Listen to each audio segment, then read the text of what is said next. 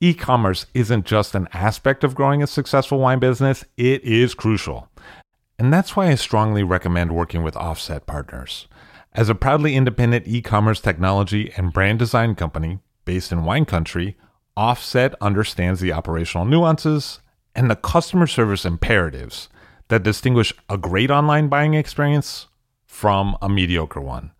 And that's why leading and legendary brands like Saxum, Arnott Roberts, and Kermit Lynch Wine Merchant choose Offset's proprietary commerce technology platform to power their DTC sales.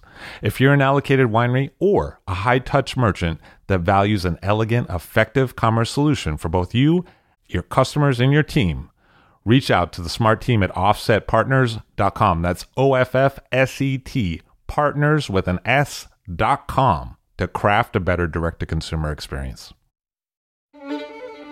I'll drink to that, where we get behind the scenes of the beverage business. I'm Levi Dalton. I'm Erin Scala. And here's our show today.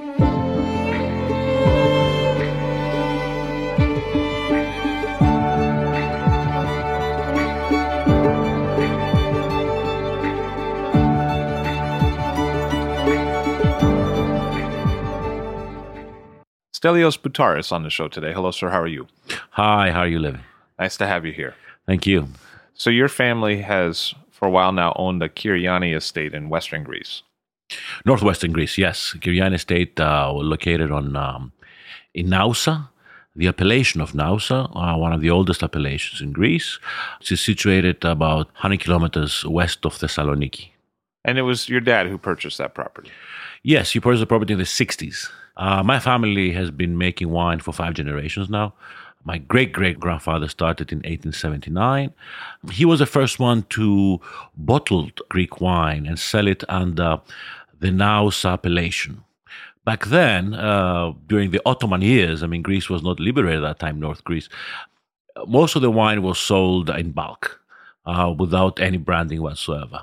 However, Thessaloniki, always was very much of a cosmopolitan town. Which is the city in northern Greece. City of northern Greece, the largest city of Greece. And your dad's the mayor there now. These days, yes.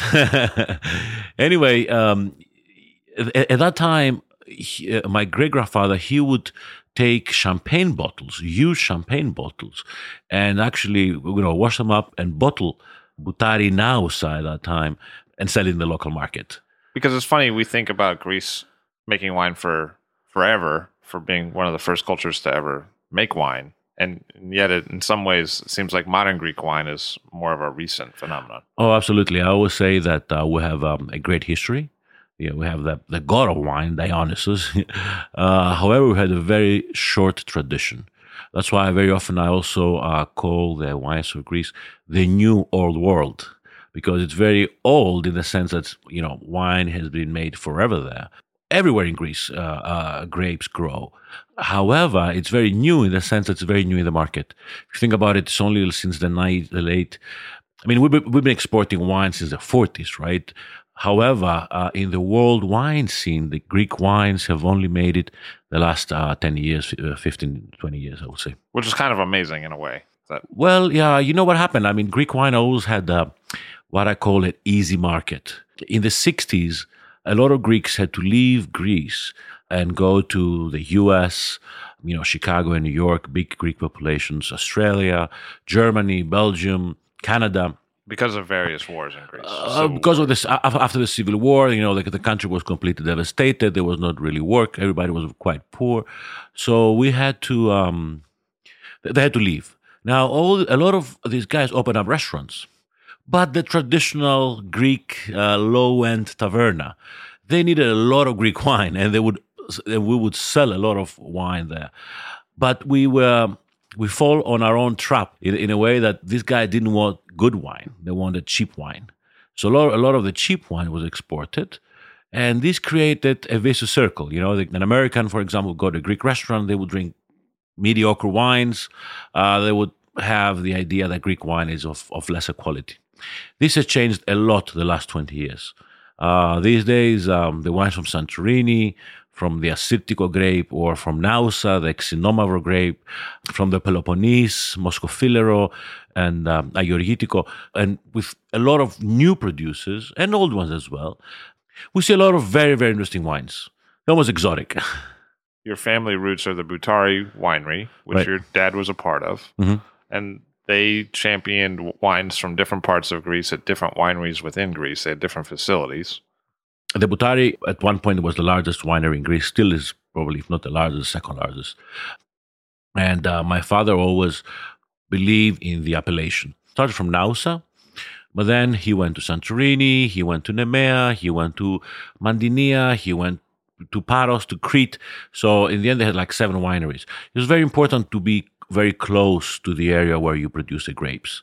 You want to make sure the grapes come very quickly to the winery. But more than that, you want to be part of the culture, of the local culture. So Boutari has been a winery with many, many different, being in everywhere in Greece, really. Your dad actually kind of affected how Santorini entered into the market in the modern age. Yes, Santorini is an island in the south of the Aegean, very volcanic island, and traditionally it was all planted with grapes. However, most of the grapes and the wine made there was harvested after September 15th. Now, September 15th is a big celebration in Greece, so everybody waited till September 15th and then they harvested. As a result, wines were of very high alcohol level and very often oxidized. Because it's hot and dry there. Very hot and dry. The wines of Santorini were used mostly by big wineries in mainland Greece for the high acidity they have. So they would buy the in bulk and really blend it in their own blends. And so there was never like an appellation there. Although there was an appellation, there was never really any serious wine. My father went for vacation in 1983, and suddenly, approaching from the plane, he sees an island that's full of vineyards. So he decides to go and, and build a winery, and that's what he did. And the first thing he did that made a whole of a lot of difference is that, one, he doubled the prices he used to pay to growers, and second, he brought harvest date much, much earlier. Now in Santorini, they will harvest August 10th, maybe earlier. The wines have much more, they keep the minerality, they're much fresher, much crisper, the acidity is much more intense. Because the Certico is odd in that it keeps acidity even at high ripeness levels. So it had acidity back then, but now that's even more showcased. Oh, yes, absolutely. I mean, I think the acidity it has makes it a great food wine. The minerality it has. Assyrtiko is actually the variety of Greece, I would say. I'm a Xynomavro producer. However, I always say that Assyrtiko is the one variety that is spearheading the Greek wine revolution. It seems like it's the one that's made the most market presence in New York, at least. Oh, absolutely. In New York, mostly. I mean, you go everywhere in New York and you find an Assyrtiko wine. We've been planting Assyrtiko in the north of Greece, in mainland Greece as well. And I think we're going to see some very nice results out of there as well. Yeah, like Giravassili. Giravassiliou has it, yes. I mean, we planted in Amindion. Is that true? Oh, yes. Actually, we just harvested. Because you have 2 facilities. One's right. In Nausa, we have our major estate, Kyriani Estate, 58-hectare estate. And in Amindion, we have another 18 hectares and a facility, and a crushing facility there. In terms of Kyriani, your dad bought it in the 60s, and it was kind of a secret that he kept from his family in a way. Well, as I said, Boutari at that time, my grandfather was a negociant. He would go out and buy grapes or buy wines and bottle them under the Boutari label. My father was more in production. So he always believed that, you made a good wine in the winery, but you make a great wine in the vineyard. So he wanted to control the land.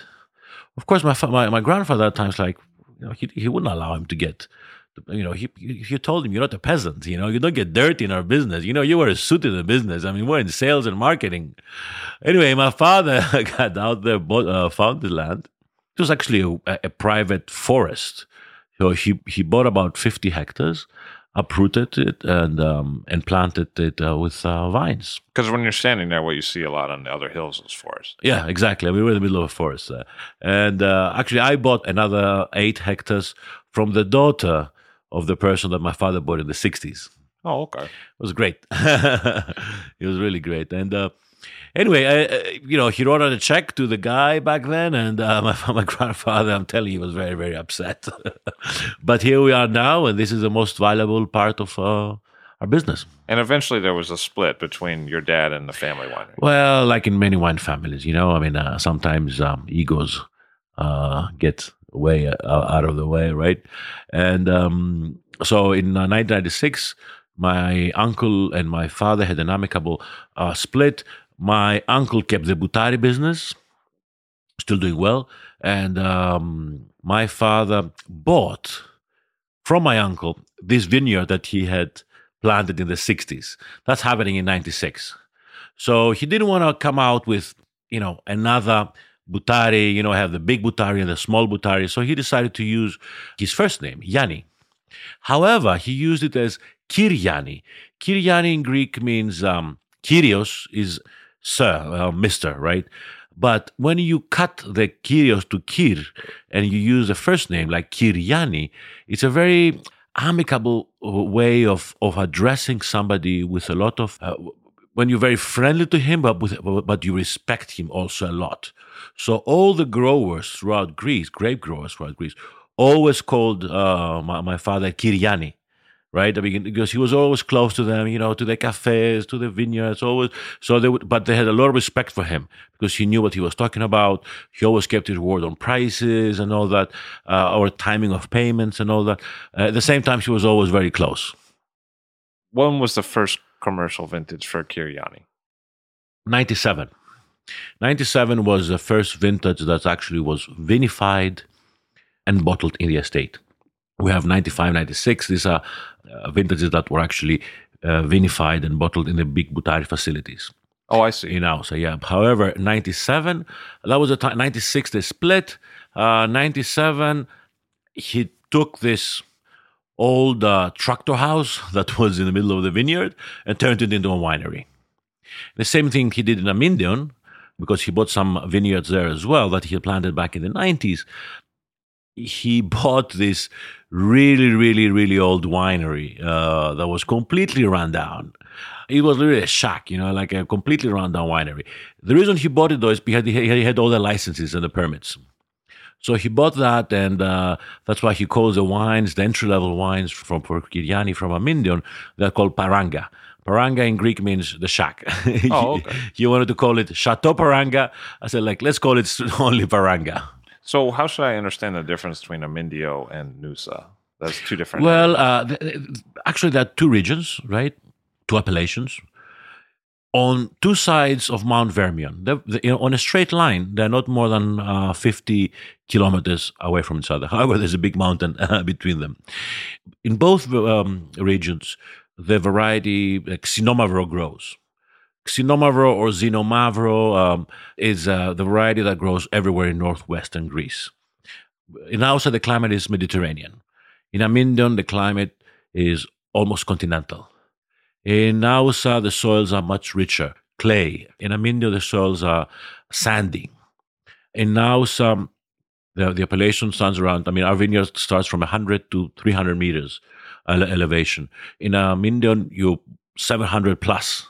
So these small differences create wines with a very different character.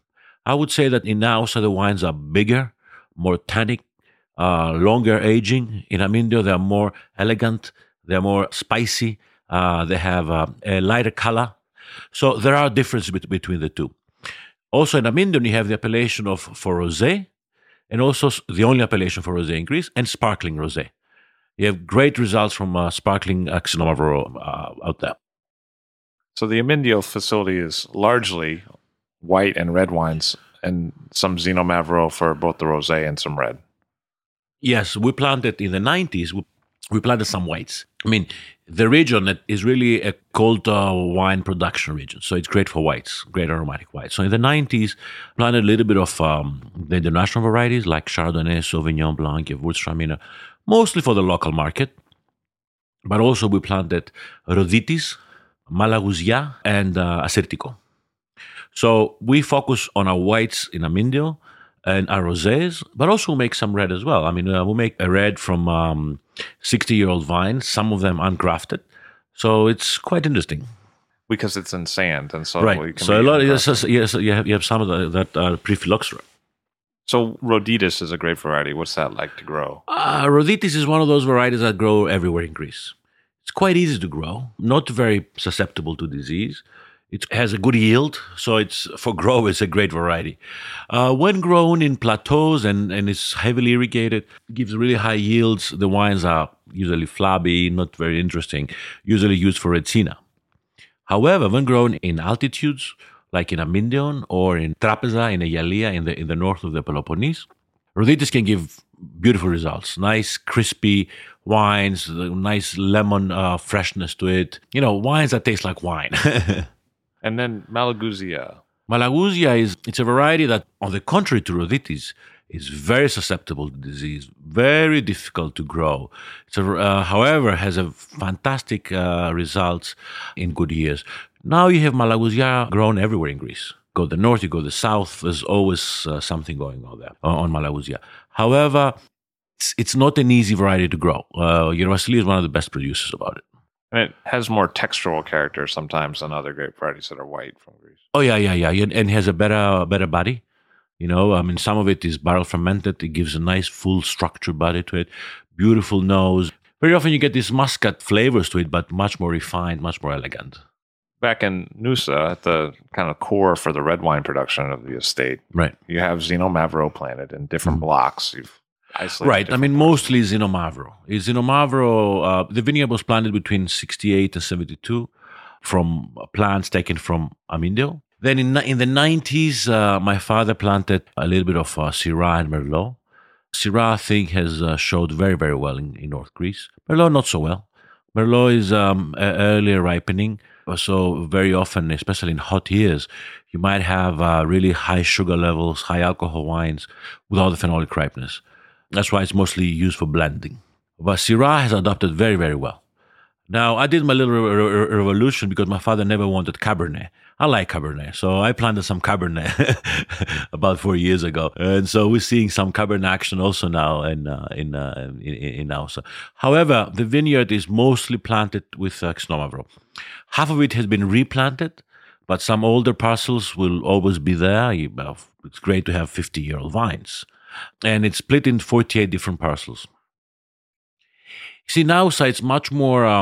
It's a little bit like Burgundy. It's very much vineyard-driven and not commune-driven. You won't say that the region of Gastra is very similar grapes or similar style wines compared to the Bolanera, for example, or Trilofos. You would have to find the right vineyard. So we're very lucky in our vineyard. We have all sorts of different soils, acidic soils. Are great for Syrah, for example. Are not very good for Xinomavro. Actually, to put it correctly, they are good for light Xinomavro. Xinomavros that have great color and great nose. So these grapes will be vinified separately. Probably will see no wood. Then they will use in the final blend. Other parcels that with lower acid, clay with a high percentage of cultures. This is great for Xinomavro to age. So this would all also be vinified separately. What we've seen with Xinomavro, we always use a double sorting table, sorting, destemming, sorting again. We use the big Pijaz vats. So we use Pijaz, we push down the cap instead of pumping over the wine. We've seen that this is great for Xinomavro. We've seen that fermentation in wood also adds a lot of it, takes away a lot of the green or very harsh tannins that we usually have. So these are all practices we've been doing lately, and we see the results. Because in some instances, Xinomavro can be a little harsh on the tannins. Oh, yeah. Xinomavro is a difficult variety. It's like Pinot Noir a little bit, You have to do a lot of work in the vineyard. A lot of people say it's also a little bit like Nebbiolo. It's nothing to do with it. It's just the style of wines that are quite similar, big tannin structure, high acidity, good aging potential. But Xinomavro is a variety that, again, is very difficult to grow. If you overdo it, it's very prolific and can give a lot of grapes. We try to put this down. Some of our older vineyards, they give like 25, 30 hectoliters per hectare. Really nice, beautiful fruit. Also, you have to be very careful during the growing season. You want to avoid Xinomavro bunches that are big. Usually, they would be nice and red on the top, but uneven ripening on the bottom. They will be the berries will be squeeze to each other. That's a way to get diseases, botrytis, and all that. So we try to make cynomavores that are small berries, very loosely hang together, evenly sized berries. They give like really, really, really great fruit. And did you see a difference between the Massal Xenomavro that you took from Amindio and the clonal selections that were planted later? Absolutely. One of the things that we've been trying and we'll be trying to master with Xenomavro has been the acidity and the high tannin level. So always what we've been doing lately, we always harvest like the first week of October. Now, what happens then is that you have acidity dropping naturally, of course. You have the tannins being riper. However, you have high sugar levels. And this is something we don't like. We don't like 15-degree alcohol wines. So what are you going to do? The work we've done with our agronomist Harula Mithiropoulou, who also has her own winery actually, Arkatia, she found that the 6 clones of Xenomavros. And we've been planting the 2 of them. We've been planting lately to the vineyard. And we see some beautiful results. The wines, I mean, they're still young, so we cannot have the full spectrum of results. However, we see that we get the phenolic ripeness we need. We get it in the end of September without the high alcohol level and also without the risk of rain. So you make the wines today, but there's been some changes in winemaking at Kyriani over the years. And how has that worked out? The winemaker has always been my father. He worked with Angelos Iatridis from Alpha Estate. He has his own estate in Amindion, beautiful estate now. And he worked for us, and then he went out and did his own thing. My father loves doing that.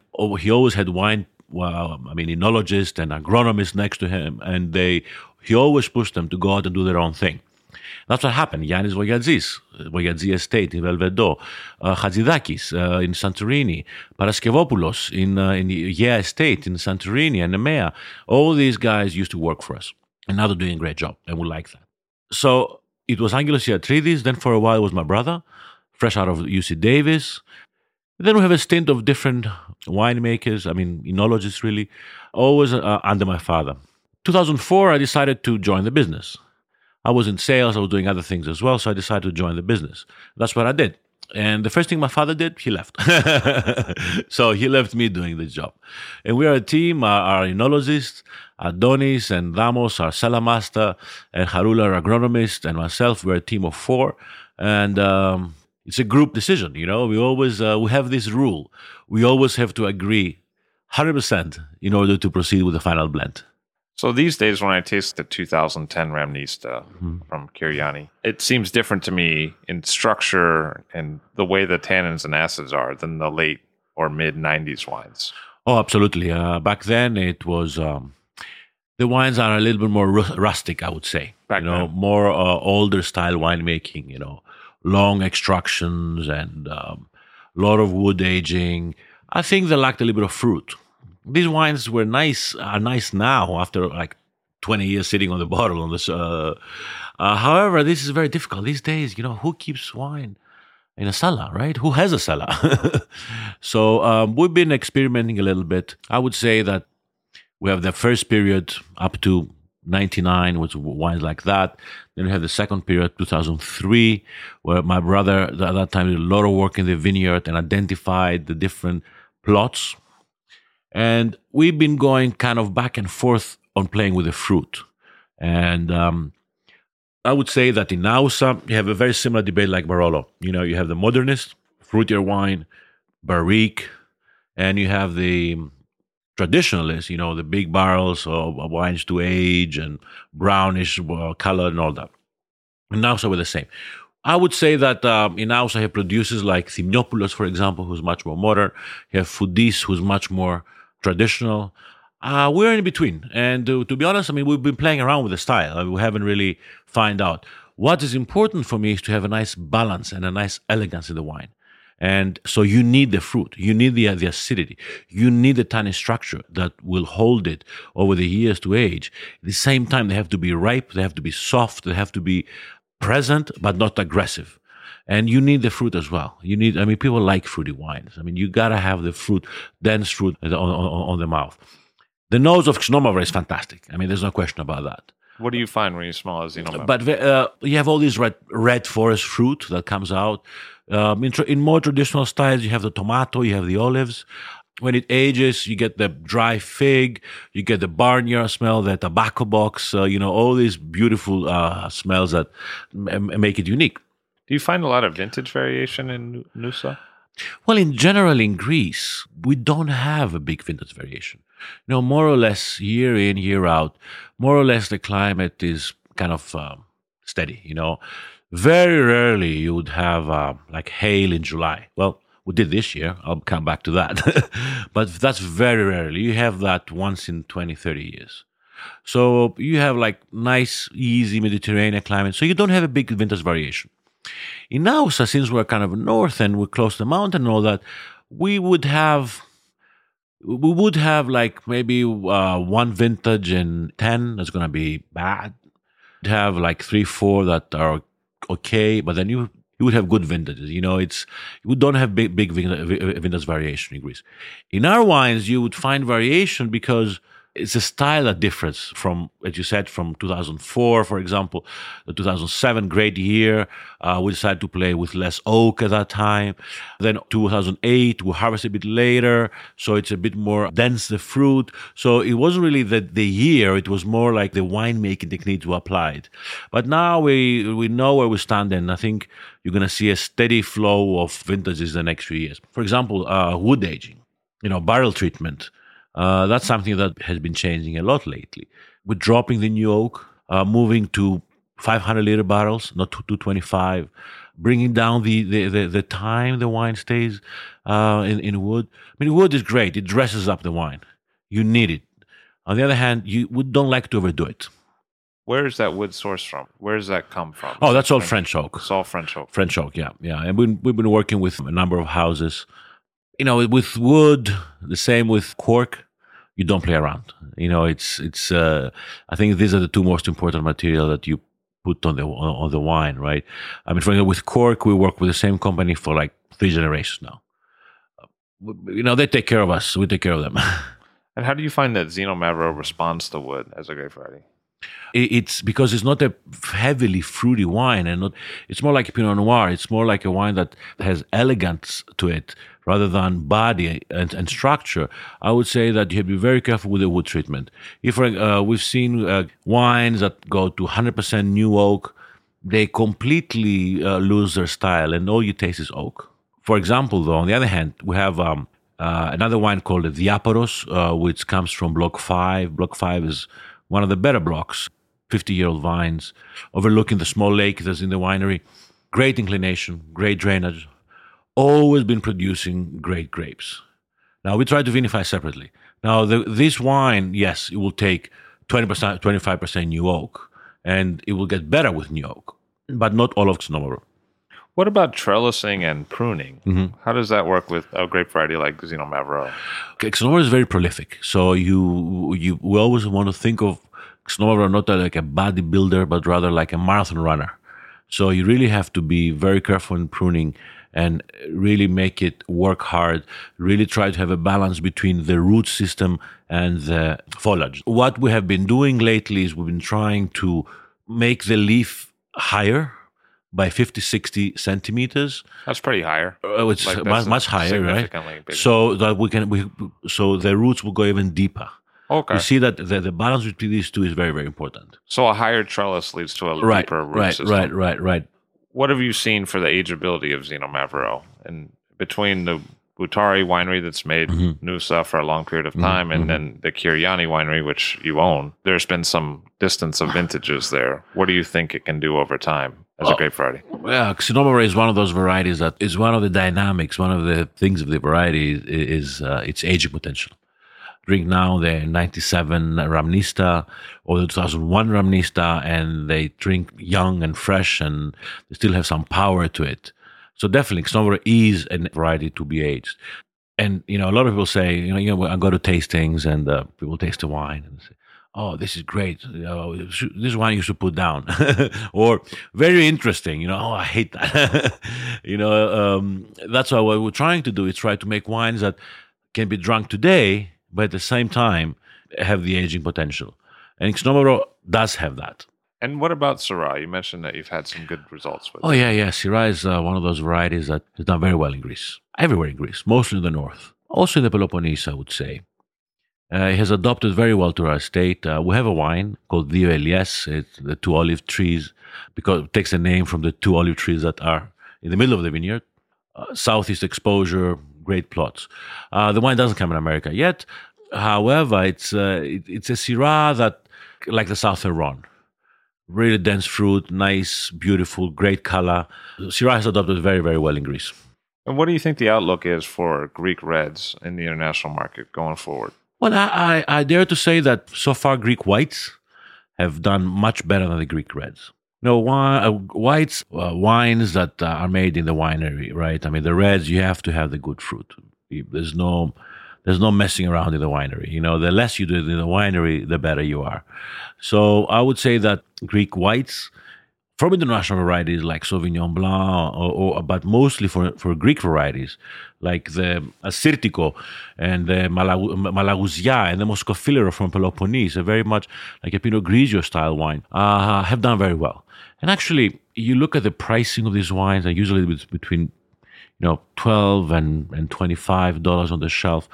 I mean, for that kind of price, I mean, they're great values as well. Now, you look for the reds, we still have a long way to go. Our good reds are quite expensive. Well, not for our US standards, but anyway. But yes, the outlook is good. We're not there yet. And however, we're going to see a lot of things coming from the Peloponnese, from the region of Nemea. Going to have also from the variety called Mavrotragano, also grown in Santorini, but in other places as well. And of course, Xnomavro. Is the consumer for wine within Greece different than outside of? Oh, absolutely. We sell wine to 20 countries, and we hope that this number will be 40 in the next 3 years. It's completely different.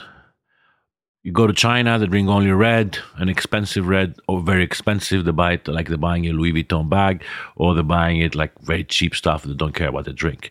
You go to Greece, there is a country where only Greek wine is sold. Not a lot of imported wine. People are not very knowledgeable, and they're very brand oriented.